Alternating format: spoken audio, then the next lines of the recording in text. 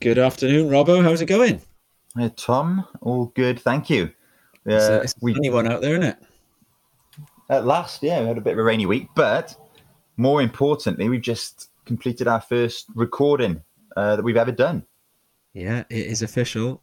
Tom Anderson and Rob Blythe are the proud, what are we, owners, makers, intellectual rights caretakers, custodians of a new podcast, the Crest Podcast. And we just recorded our first episode. Yeah, I enjoyed it. We had fun. We talked about several things. We won't go into detail here, but we mentioned surf trips. We talked about the current situation in international surfing. We also looked at it from a Welsh perspective, amongst lots of other things. Lots of laughs in between as well. Yeah, we tried. So we got people might have suffered our voices before at the public announcement systems of various surf contests and the odd Welsh Coast Awards night. But let's dust it off and find out what we sound like in what's this, digital. In digital, and hopefully the first of many to come. So here you are. Enjoy the show.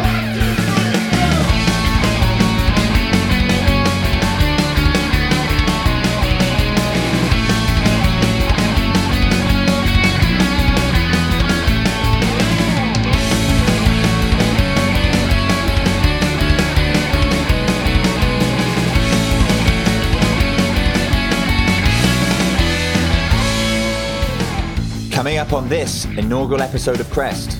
Where would we be in a world without goats? And of course we mean sporting goats, not goaty goats.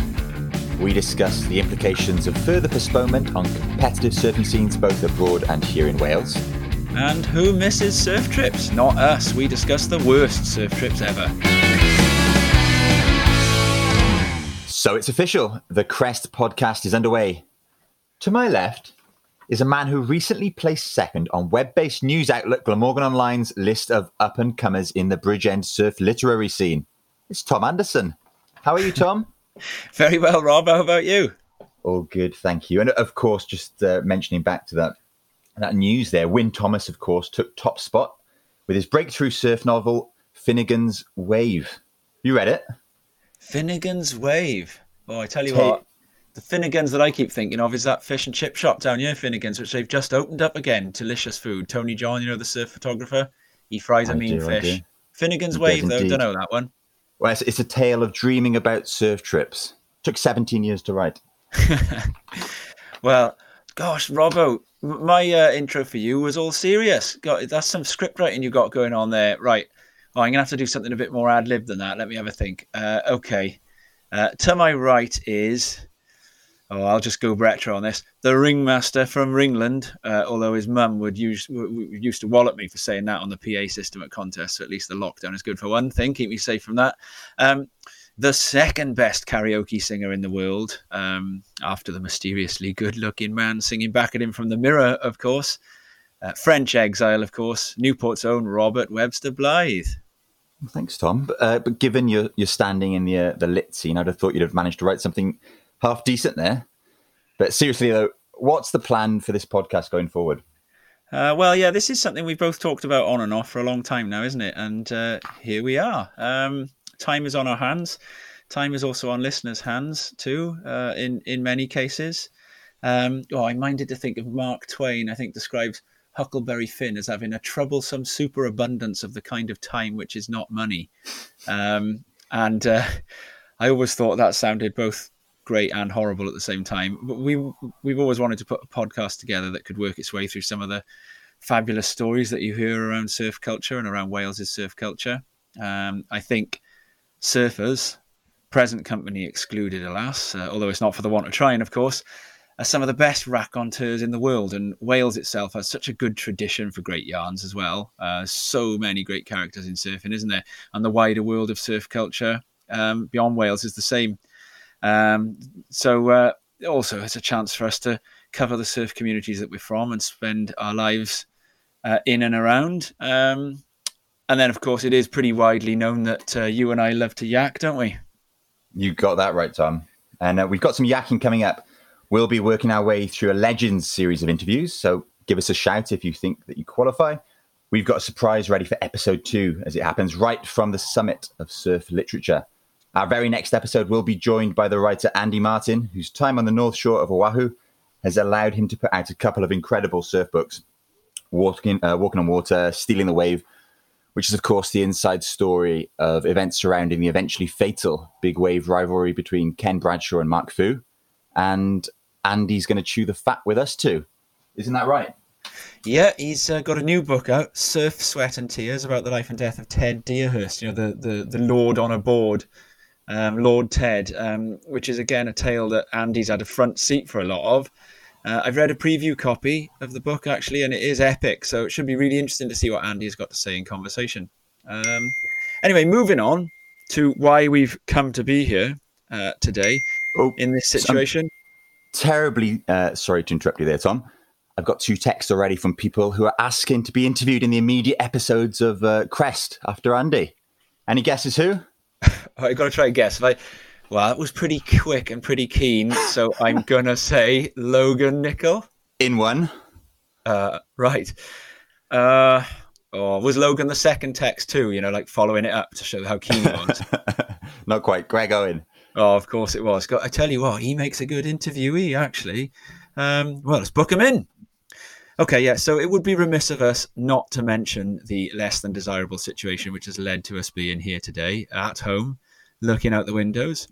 Of course, we all would change it if we could, but glass half full and all that. I'm sure you've read at least one of the many reminders by the mainstream media right now that King Lear was in fact written during a lockdown for plague in 1606, so good things can be created from crap circumstances. Right. I'm going to interject there, Tom.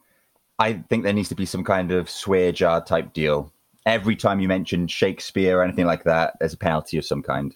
All right, fine by me. Hey, tell you what, though, right? There needs to be one for Rob too, then, for every time you mention Hossiger. Is that a deal?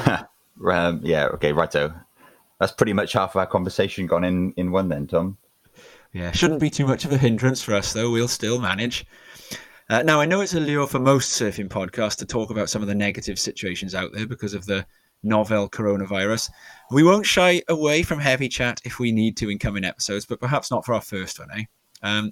One of the good things, a few good things, but one of them, I've seen plenty about how wildlife is making a prolific comeback in many of the world's traditionally more populous spaces. And surely, Robbo, did you see the video of Llandudno's town centre getting overrun by goats? I did. Yeah, indeed. The sleepy northern beach town was invaded by none other than 122 Kashmiri goats. They were having a ball. Well, I watched it and my mind went sideways and thought, well, those goats, they're thinking, where would we be in a world without people? And I thought, fair enough. But where would we, people, be in a world without goats? And then, of course, if we shift to the American acronym, GOAT, G-O-A-T, greatest of all time, then it makes for a proper good topic for some sportscasters. Have you seen the any of the Bulls documentary on Netflix, by the way, the Chicago Bulls one, Last Stand? I haven't seen it yet. I've heard about it. I've been watching a bit of the test, the documentary about the fallout after the cheating scandal that rocked Australian cricket a couple of years ago. Oh, that sounds... I'll have to have a look at that. It's really, honestly, really, really good. Yeah, well, I recommend this Bulls one. Just looking at the sort of the mindset behind, I suppose the original GOAT in sports, Michael Jordan. But let's talk about goats and surfing.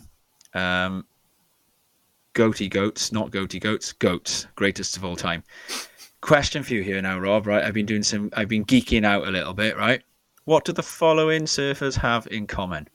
Lakey Peterson, Sally Fitzgibbons, Geordie Smith, Silvana Lima, Bede Durbridge, Melanie Redmond-Carr, Kayala Kennelly, Jacqueline Silver, Megan Abubo, Mick Campbell, Shane Beshan, Rob Machado, and Shane Powell. I'm sure you're going to tell me.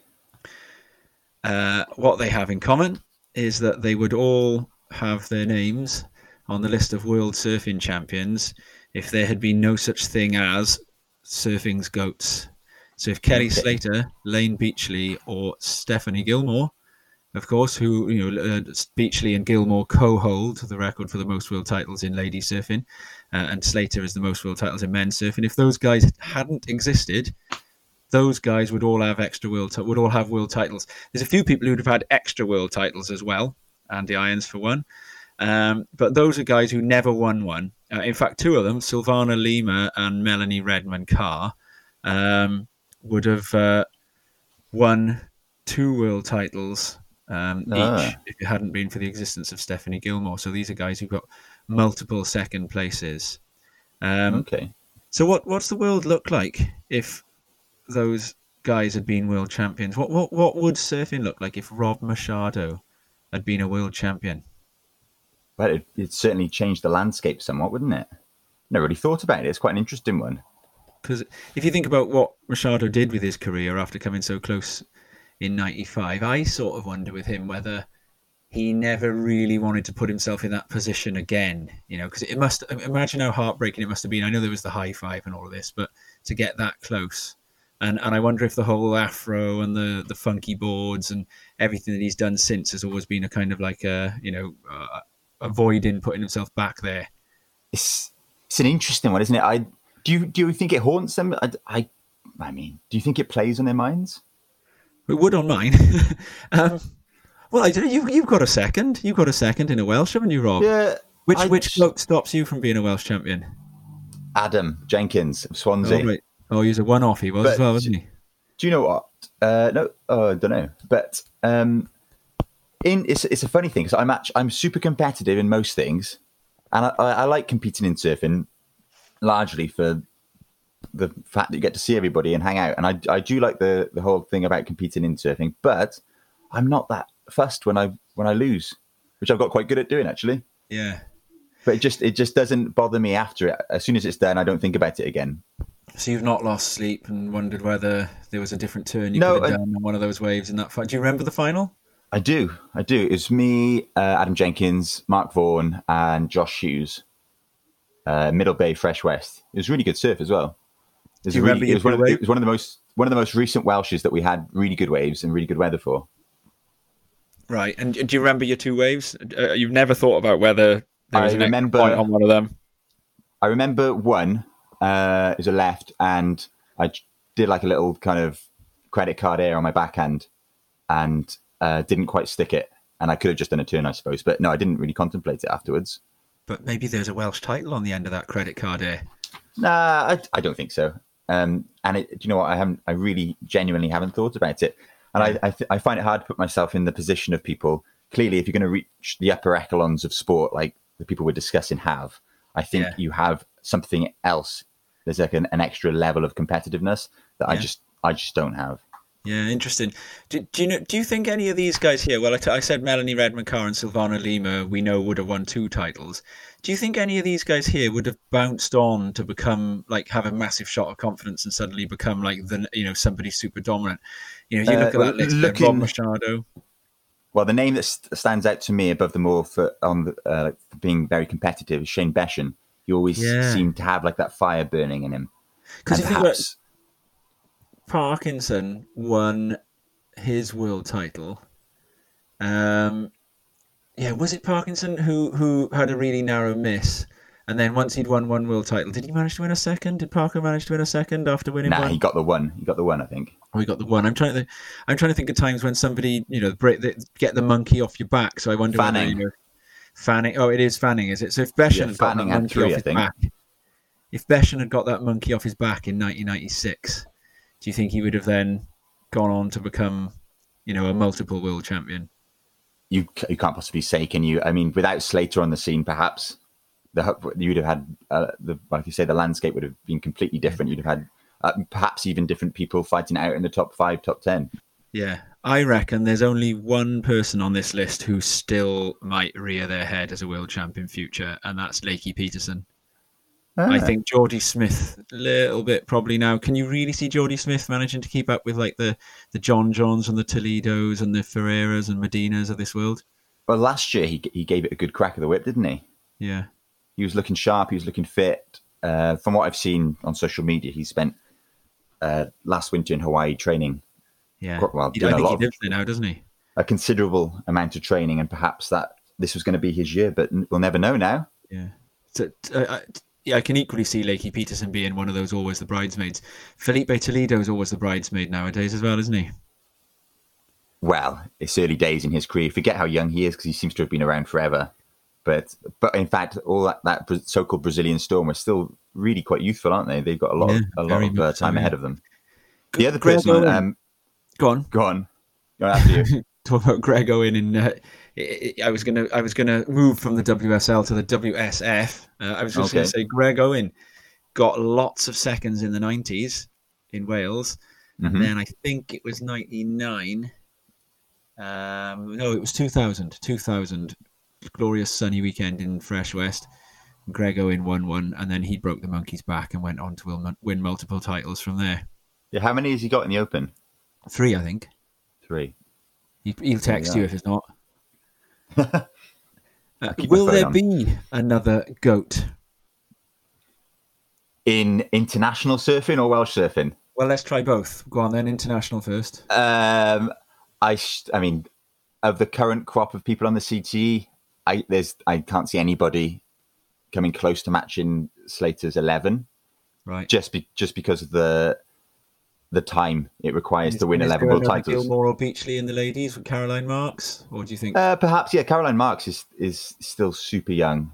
Yeah, it's so hard to predict these things, isn't it? You could argue that someone like Gabriel Medina could go on a bit of a spree now, a winning spree over the coming years, but it's still going to take.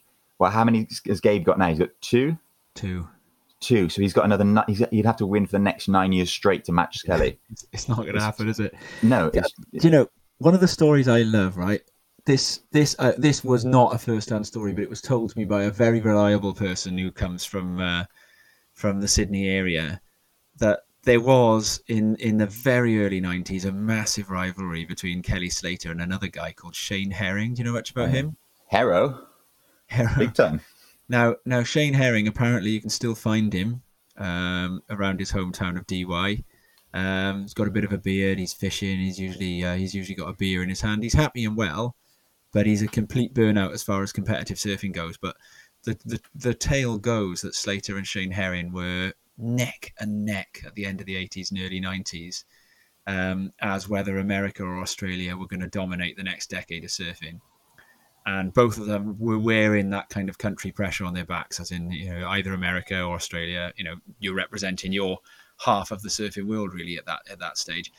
And apparently, they used to duel a lot in free surfing. And a friend of mine says that he saw them surfing the point at DY when it was right heavy, right up the back of the point, taking off real deep. And it's Shane Herring's local. And he said that Shane Herring got one of the best barrels he's ever seen in his life at DY, spat out, dredging inside out below sea level ledge. And then he says that Slater was in the water and he saw Slater's eyes quicken and his shoulders rise and his neck deep, drop into the water, and he paddled as hard as he could to the top of the point. And within 10 minutes had just eclipsed the top DY local as having ridden the best barrel anyone had ever seen at DY, and that he could see that Herring was gutted. And he reckoned that most of the guys in DY reckon that basically if Shane Herring had beaten Slater to that first bunch of competitive victories, Slater might have crumbled and Shane Herring might have been, 11 times world champ, and Slater would just be a chubby fisherman on a pier in Cocoa Beach. It sounds like Aussie folklore. And what about our goats, PJ and Linda? Certainly. Do PJ and Linda then have, we think of them as legends, but is there in their wake a big long list of failures and other people's crushed dreams? Elliot Dudley, Splinter, are they as much dream crushers as dream makers, these guys? Is there a whole host of dejected people walking around gutted because their one chance to make it big in contest was crushed by one of these goats? Maybe, but what good's a victory if you can't beat the best people at the game? True. And then I think the same can be said of Rob Blythe in Welsh Coast Surf Club comps, because there must be loads of local people who would have picked up their one chance at a surf comp if it wasn't for those big long arms of the Blythe. Now, we tend to take it in turns, don't we? It's about 4 or 5 of us that take a year each in our local comps. Yeah, Sagey's turn last, doesn't it? Yes. There we are. Well, speaking of Welsh comps, Tom, I had a chat with the Welsh Surfing Federation's very own Mark Vaughan this week. Or future guest on the show, I'm told. Let's hope so. He's quite elusive at the moment, is Mark, but We will try to get him on at some point. But before we go into Welsh Surfing Federation news and competitions in Wales, let's first of all talk through some of the news affecting surfing on an international level. This week, we have seen some big announcements coming from the WSL's new CEO, Eric Logan. You seen anything of what he's been saying, Tom? Yeah, is it carefully ambiguous? Would you like me to tell you? Yes, I would love you to. Okay. I can see you've got paper. I have. Research is being done. So 6 weeks on from the World Tour's first postponement, WSL CEO Eric Logan has provided another message this week, letting fans know that competitive surfing has indeed been postponed until at least the end of June. Oh, does that mean no G-Land? It does. And do you know what? It's taken quite some time to look into this, because I could not find, for love nor money, any information on the WSL's own website. I had to go to the Guardian newspaper of all places. Yeah, honestly, I had to go to they had the most reputable information on it. Eventually, I should say that I did, after some careful digging, manage to get to a press section of the WSL website and get some information, but it wasn't readily available. So, to quote Eric Logan, "Where and when we'll run this year is still very much an open question, but we'll continue to work with governments, World Health authorities, and our local communities on returning to the lineup." So, like I say, after a bit of digging, it turns out that Snapper, the Quicksilver Pro on the Gold Coast, is the only event that's actually, or on the CT, that's actually been cancelled. As it stands, all the rest have just been postponed. So that's Bells, that's Margaret River, that's Rio, that's G-Land. Well, I know you're interested in G-Land. G-Land is definitely not going to run at G-Land, but there's a good chance it could run somewhere in Indonesia, but with slightly more infrastructure. So I'm thinking perhaps another Uluwatu contest or Padang, something like that. I loved watching that Ulus contest. Yeah, well, do you remember when they did the search at Padang and Slater did had that switch 10? Oh, yeah. That was insane. And I remember some great ways by Bruce Irons at that comp as well. It was a really good one. So that's the case, yeah. No G-Land this year, but the rest are postponed rather than cancelled. However, so I kind of like the way politicians would add something onto some bit of law getting passed through the House of Commons. The WSL very bad news, as they say. Yeah, the WSL have announced some sweeping changes to the face of professional surfing for the coming year. And there's been talk of it for a little while. I think plans were afoot to change things for 2022. However, and again, I quote Eric Logan on this, "Our pause due to COVID really allowed us to see that now is the time to accelerate these changes." Oh, so and the changes, 2022 changes forward to 2021, are they? Indeed, and the changes are quite sweeping. So the way it looks for those of you that haven't kept up with this information is that the tour will, by and large, look the same throughout the whole year. However, the world title will be decided on the last day of, as it's been deemed recently, the season. I'm not sure if I like that terminology. I don't really like surfing's not a traditional sport. It shouldn't be talked about in terms of seasons, but yes, it's going to go down to the last event. So all the events in the run up to it will act as some kind of qualifier or seeding rounds to come down to the Pipe Masters final. Kind of, if you recall last year, we had that big final day showdown, Italo Ferreira and Gabriel Medina to decide the world title. And I think they want to engineer that for future. They're quite savvy, these guys. Eric Logan, of course, coming from Oprah Winfrey's production company. Right. He's got big ideas, how to monetize surfing, and I think this is part of that. What I will say, I've been twice now to London to watch the NFL, and I will say that American sports are perfectly designed to keep the tension to the last minute.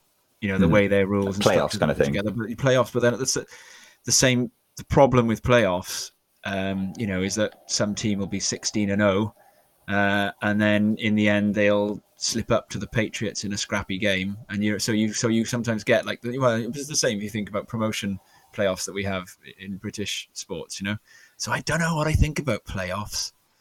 Yeah, by playoffs, that could have been somebody like Kanoa Igarashi could have won the world title off Medina and Ferreira at the last minute this year, then, couldn't they?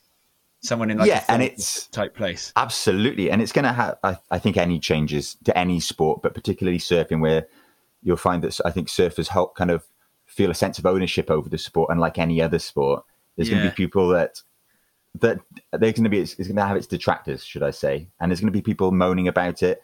I really don't know what to think about it. I think some of the common criticisms that I can get on board with about the way surfing's gone in recent years under the WSL is that they're trying to make it too glossy and sell it to too wide a market. When my favorite time in pro surfing was that kind of late 90s, early 2000s, when it was kind of raw and scrappy, and you saw we still had Mick Campbell Huntington Beach contest. Mick Campbell scrapping with Andy Irons in the showers. Yeah. You know, that kind of stuff. And Mick Campbell beating Kelly Slater in like 2 foot Rio. And I remember that the surf was getting smaller and smaller. That was the 3-way race between Slater, Mick Campbell, and Danny Wills. And I remember a great interview with Barton Lynch. It was on one of Derek Hines' video diaries. And Barton Lynch saying, I don't know what these guys are all moaning about. Surf getting smaller. If this was back in the 80s, me and Duma Hardman, we'd be rubbing our hands together going, I hope it gets smaller. I think small wave surfing. Yeah, I used to love watching small wave contests when the stakes are high.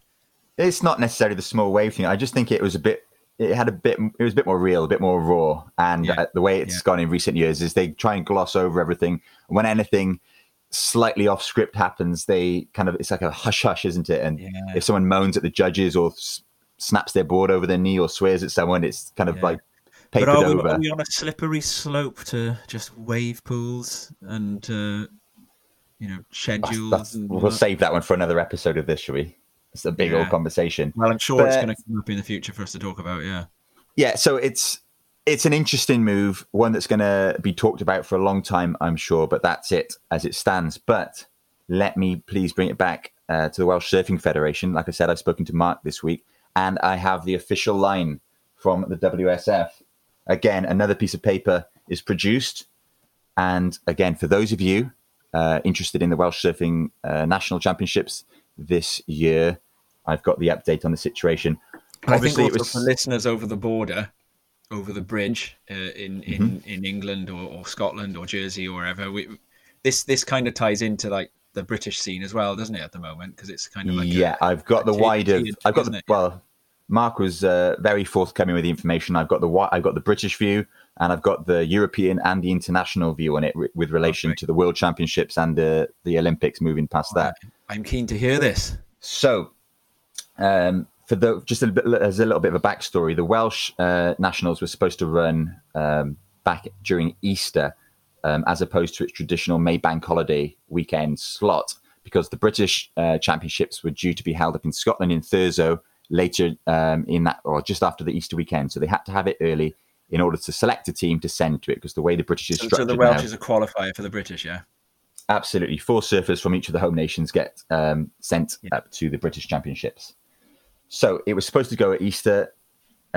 Clearly, because of the situation that we all find ourselves in with COVID-19, the Welsh was postponed. Right. And the initial thought was that they might be able to run it on its usual date, which is May Bank holiday weekend, coming up next weekend. Of course, and that's ended up a bit early. Exactly. As we know, the situation's fluid. That was one of the things that Mark was really clear to point out, that they are responding to information. This is so hard to predict. I mean, national governments can't do it, so a sporting governing body is going to have a hard time doing it. So it's their main goal is to run it before the end of June. That's what they really want to do, and I'll explain the reasons behind that in a minute.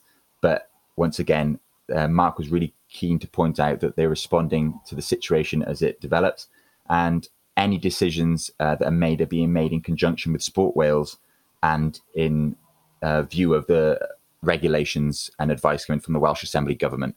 Right, of course. Because first and foremost, of course, is everybody's health and safety that they want to consider. But the reason they want to get it done before the end of June is because in July and August, as it stands, the European Junior Championships are set to take place in Portugal. And they haven't been cancelled yet.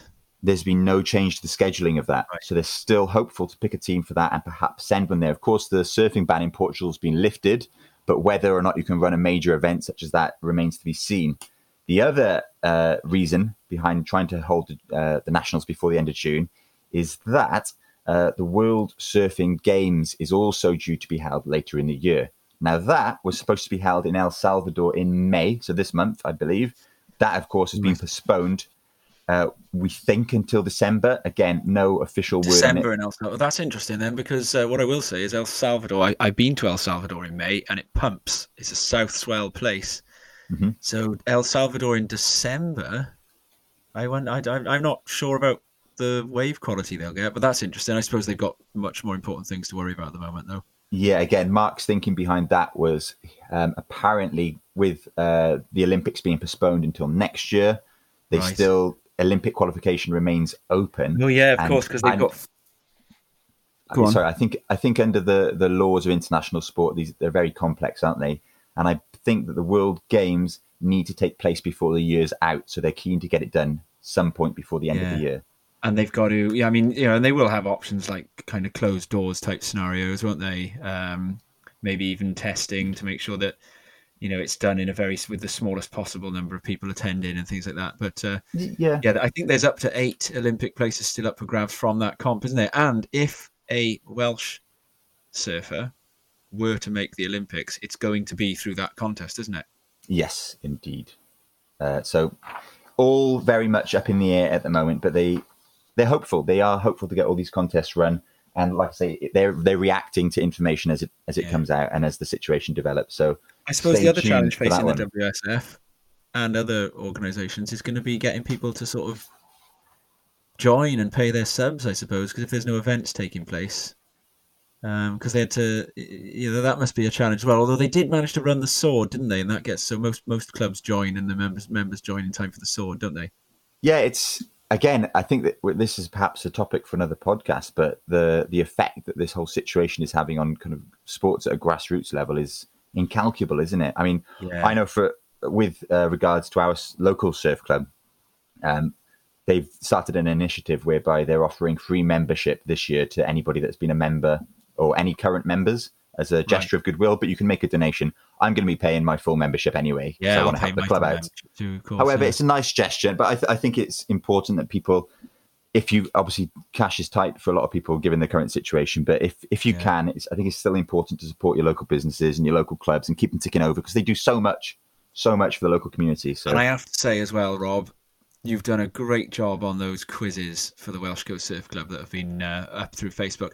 And I reckon maybe you've recorded them as little individual standalone videos. Perhaps we can drop them on the Crestcast sites as well. So anyone who certainly. wants to try a surf quiz can hear Rob reading out some real good geekery. They're really good things. But those club communities are still taking place a little bit online, aren't they? Yeah, absolutely. Like you say, we've been having the quizzes every Friday night. I've done the first 2. Martin John took over the ropes last week, so I was a bit busy in work this week. But they're good, and if you, like you say, if you've got any kind of interest in surf history or trivia, or just fancy a little chat of a Friday evening, they're really good to tune into. However, you can also access them after they've happened. Like Tom said, we'll link it to this podcast come the end. Great stuff, Robbo. I'm sure your mum Anne is chomping at the bit to get amongst it with the tabulation again, as usual. Yeah, well, do you know what? She's been a bit usurped in recent years at the Welsh, thanks to the modernisation of Welsh surfing, should we say, under Timmy Aylett's mentorship. Digital judging, yeah. However, what I will say is computers have a liability of, they are a liability and they quite often run out of battery or there's technical problems and you still need someone to tot up the scores, analog style. Yeah, completely. Should we move on anyway to what else we were going to talk about here? With little prospects in the meantime. Oh, it pains me to say. I can't get through this line. With little prospects in the meantime of a surf trip. Fresh West right now, let's admit it, seeming like the other side of the world. We got to wondering how people are dealing with not being able to plan surf trips. Have you had anything cancelled yet, Robbo? Yeah, my friend Tom and I were supposed to be in California over Easter. Oh. So actually, it's disappointing, but I got very little sympathy from anybody for that one as it goes. But I feel for you. I think it's tough for anyone in that situation. I do feel for you. Well, we actually accepted vouchers instead of a refund on our flights, just to force us to go later. Well, as soon as things open up again. But what it's allowed me to do, well, had it run, it would have allowed me to attend the Welsh this year and get knocked out in the first or second round again. Yeah, of course, yeah. No, I was supposed to get back from a trip actually the day before the Welsh, so I'd been trying to work out how I was gonna run that one past the family to get from Bristol Airport straight up to the Welsh. So it was nice not to have that problem at least. Yeah, I lost a trip to Peniche myself. What we did, we didn't take a voucher, but we actually put the refund into a common account, and it's being looked after. So the funds are there to try and run the trip again. But we'll see where we get to. I will say about California as well. My dad lives there, obviously, and I've spoken to him quite a lot through this. I don't think California is a good place to be right now. I don't think anywhere in the US is. But obviously that's hopefully going to change down the line. And of course, there are much worse things going on than losing a trip to California or Peniche and getting a refund. I'm well aware. A mate of mine got locked down in Chicama for almost a month. He was part of that group that we heard about on the news in Peru, stranded there. Longest left in the world, northern Peru, and he was forced to watch it break almost the whole time because it was just coming into the season. I'm not sure if you've been to that place before. Have you, Rob? I haven't, no. Yeah, it's bleak. It's hard to stay there a long time, even when you can surf all day, which you usually can, by the way, because the wind doesn't blow on shore as much there, which is odd because it is a cold water, warm land setup. But so he had to basically watch fire in empty mile-long lefts all day for a month while he wasn't even allowed out of this little concrete hut. Ouch. Goodness me. So we got the idea about how to deal with this less than ideal situation anyway, didn't we, Rob? Yep. So rather than longing after surf trips, let's think about all the reasons they can absolutely suck. Of course. So for the short term, we're introducing a semi-regular slot on Crestcast. Why we absolutely don't miss surf trips. We're looking for your most horrendous mishaps, because who needs the hassle of travel? The adventure, the exotic, the foreign tongues, the food and drink, those chilly red Indonesian sunsets and the warm nights as you feel the wind has dropped. Hey, Robbo. Yeah, Get carried sorry. away there. So who needs surf trips? Welcome to the worst surf trips. There are some recent candidates for this, of course. Our good friend Elliot being one. He's been, every single person in Welsh surfing, perhaps British surfing and beyond has seen it, thanks to his Instagram. But he's been on a bit of a around-the-world tour with his partner, Marie Claire. And, of course, it was cut short. They were ordered home by both. My heart bled for him. My heart bled for him. I'd been dreading the end of Elliot's Instagram stories. They've left even more of a void in my life than Premier League football.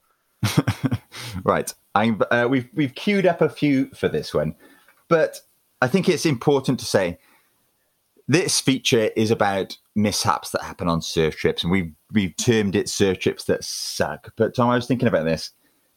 The surfing aspect of a surf trip is if you're lucky, it's 50% of it. The vast majority of surf trip is made up by stuff that happens on land. And the things that happen on land, and quite often when things go wrong, it actually makes the story all that better and makes the trip what it is. So I've got a bit of a soft spot for things going awry on surf trips. However, at the time when they're happening, unless it's something drastic, which of course is awful, when like these minor inconveniences happen, they're a nuisance. And I've got a couple of examples here. So February before last, I went to the Canary Islands with a couple of my mates, and it's one of the classic things that happen on surf trips. Problem with the hire car, and I've got a copy here of the review. What company are we talking? Oh, we probably can't say companies, can we? Well, having watched how many times Ian Hislop's been sued on Have I Got News for You, I think it's important that we probably change the name. So I won't say the name. Instead, let's call it Cold Gar. The company. Okay. All right, and shall we imagine that it's got like a kind of lurid yellowish sticker?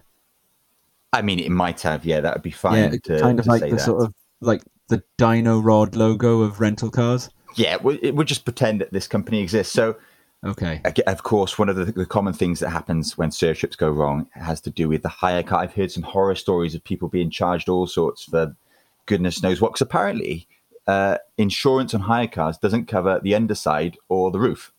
So people that have incurred damage to their car on the underside of the roof have been lumbered with this massive bill at the end of their trip.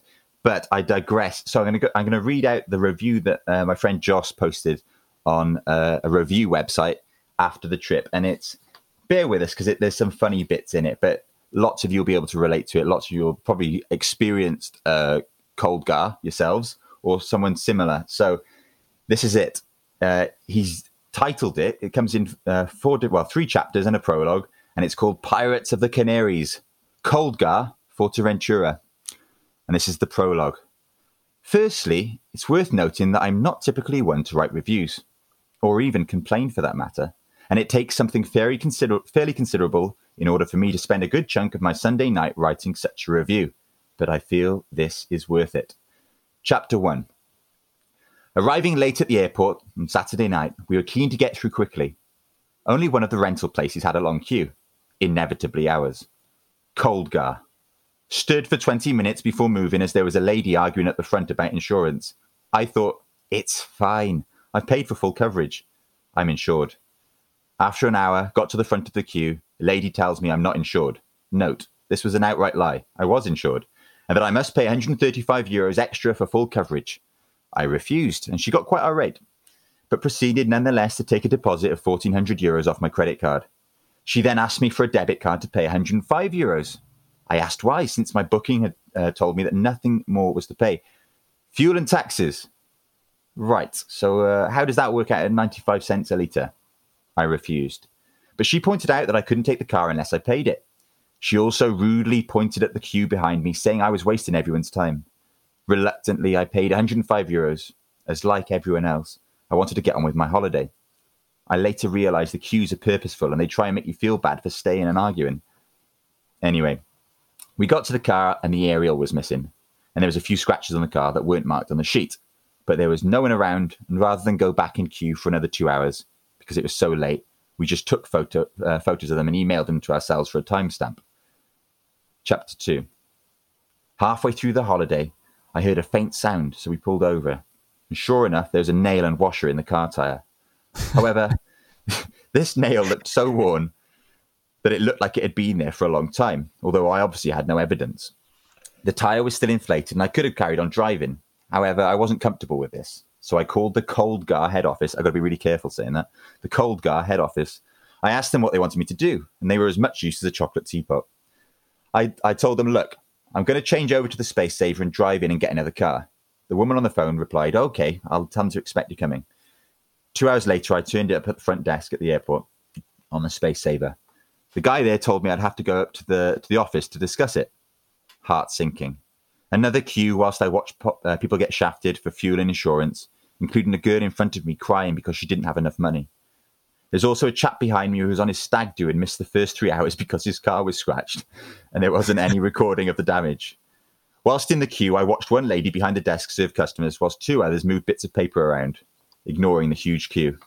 Absolutely disgraceful. And I wasn't sure whether this was, again, purposeful or not. Prepared for what was to come, I got to the front and was told I'd have to pay €200 for the tyre. I showed the lady on the desk the photo and explained to her that if I'd wanted to, I could have continued driving on the tyre with a nail in it and returned it 2 days later and no one would have known. She said it must have been me since they always check the cars between customers. As above, this is clearly not the case. She again told me there was a queue behind me and I pointed out politely that this was because she was causing the problems, not resolving them. I had to bite the bullet and pay €200 for the tyre. She did briefly try to sell me the super relax cover again on the new car before I told her where to go. Needless to say, the new car we were given had scratches and a missing aerial that were not marked on the sheet. Again, we took photos and emailed them to ourselves. Chapter 3. Returning the car to the airport, I was full of dread, worried what pain Coldgar would inflict on the last of my holiday. To my surprise, they didn't even check the car. The guy chucked the keys in with a bundle of others and we just walked off. This was the most painless part of the process, but I realised it's just because Coldgar are a shambles organisation and don't actually do any of their due diligence that sometimes would bite them. Anyway, I realised in hindsight... The legal team can advise you that you're reading something that's in the public domain anyway. Yeah. I realised in hindsight that I could have taken a key and scratched the side of the car and they could have probably never proved it was me due to their complete ineptitude. Fortunately, I had a great holiday, but this was a real downer on a week's holiday spending so much time at the airport. I witnessed so many people's holidays get off to a bad start, and I swore to myself that I would follow it up, which is what I'm doing now. Do yourselves a favour, go nowhere near Coldgar. I realise now that Coldgar rely on undercutting people on comparison websites, then fleecing you at the desk, which actually makes it significantly more expensive. My suspicion is that they are aware that this is a non-sustainable business model and they realise that their reputation will eventually catch up with them. My worry is that the owners get away with it and make a tidy profit doing so. How many holidays ruined before this point, I don't know. I'd love the owners to have stood in the queue for 2 hours and witnessed what I did. Anyway, that's it. Unfortunately, there is no happy ending other than to learn from it and try to make others aware so they don't make the same mistake. And the other happy ending about that story is that, of course, it helps us cope with the fact that we're not allowed on any surf trips at the moment, Tom. Yeah. Do you know, though, we ignored that advice because I think we used the same company, didn't we, on a trip? Yeah, we used it beforehand, though. We did it beforehand. And I've just remembered, actually, you stitching me up a treat on that trip because we realised that they were pretty dodgy and that if you made any mistake whatsoever with the car, you were going to have to pay a lot of money. And I think Gareth Hughes and Kieran Hughes, Fiona and Mia were on that trip as well, weren't they? And I remember them saying that someone had been charged a fortune by Cold, whatever they were, for Coldgar for not cleaning the car properly. So I made the mistake, really stupid, of going surfing quite a few times with the key just round a lace because I'd forgotten my aqua pack. And then one day it had salted up and wasn't working. And we were on the beach in Zavial and we were like, oh, it's the last day of the trip. And I remember thinking, right, well, let's just hope it dries out. So we put the key in the sun somewhere. And then I think I went surfing again and you and George Schofield sat with Gareth just chilling and having a beer. And when I came out the water, do you remember what happened? No, can you remember this? Not really. Oh, right. No, this was you. I came out of the water and the car had been nicked and it was missing. And I was like, of course it hadn't, because what had happened was I think you obviously played with the key while I was in the water and it must have like gone doop doop and started working again. And then you and George had gone, right, let's move the car. So you'd driven it halfway up the hill towards Ingrina and then let me stand around in my wetsuit for like an hour thinking the car had been nicked before eventually going, oh, look, there it is at the top of the hill. I can't remember it. The idea of having the car nicked. It was the idea of having one of Coldgar's cars nicked, which really, is enough to make you break out in a gold sweat. Very nicely done. I can't actually remember it, but it does sound like something I would do. Well, I tell you what, we're going to run this then as a regular feature on the show. I got a story. I'll hold it off for another one about getting stuck on a tiny island in Indonesia, which is quite. Oh, that also brings me out in a gold sweat. And we're also going to have a great guest down the line, Rhino Thomas, and he's got a great one about somebody jumping on the plane to the wrong city by accident, doesn't he? Yeah.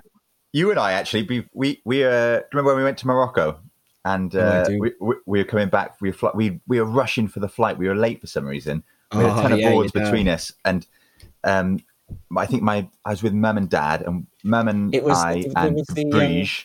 It was the Carling Cup final, and it had gone to penalties. It was Chelsea against Arsenal. It had gone to penalties. And me and your dad decided to stay in the departure lounge to watch the penalty kicks, and you, your mum, and Briege went out and got on the flight. Yeah. Ahead of us.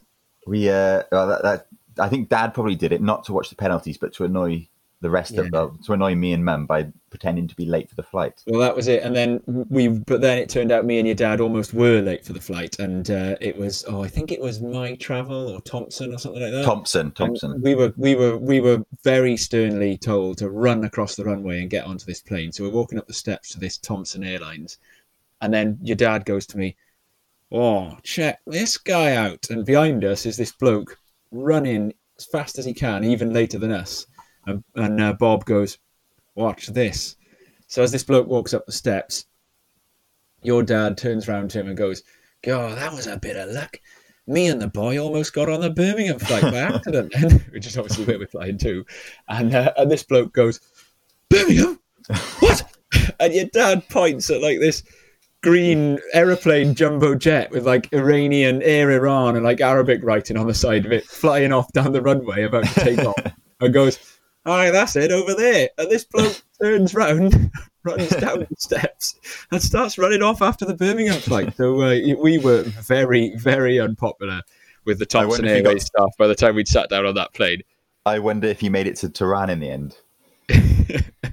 Your dad was he was public enemy number one, absolutely getting on that man, and I think your mum was just as angry with him as the Thompson staff were. No doubt. But there we go. So, well, Tom, I think we've just about removed the Stoke from the room then, which of course was the objective, wasn't it? So, yep, absolutely. It's been a pleasure. That was it. The first episode of Crest is in the vault.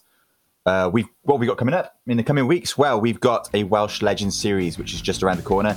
And in about a week, we should be on for dropping an exclusive chat with the surf scribe, Andy Martin, whose new book on Ted Dearhurst, Lord Ted, is out now.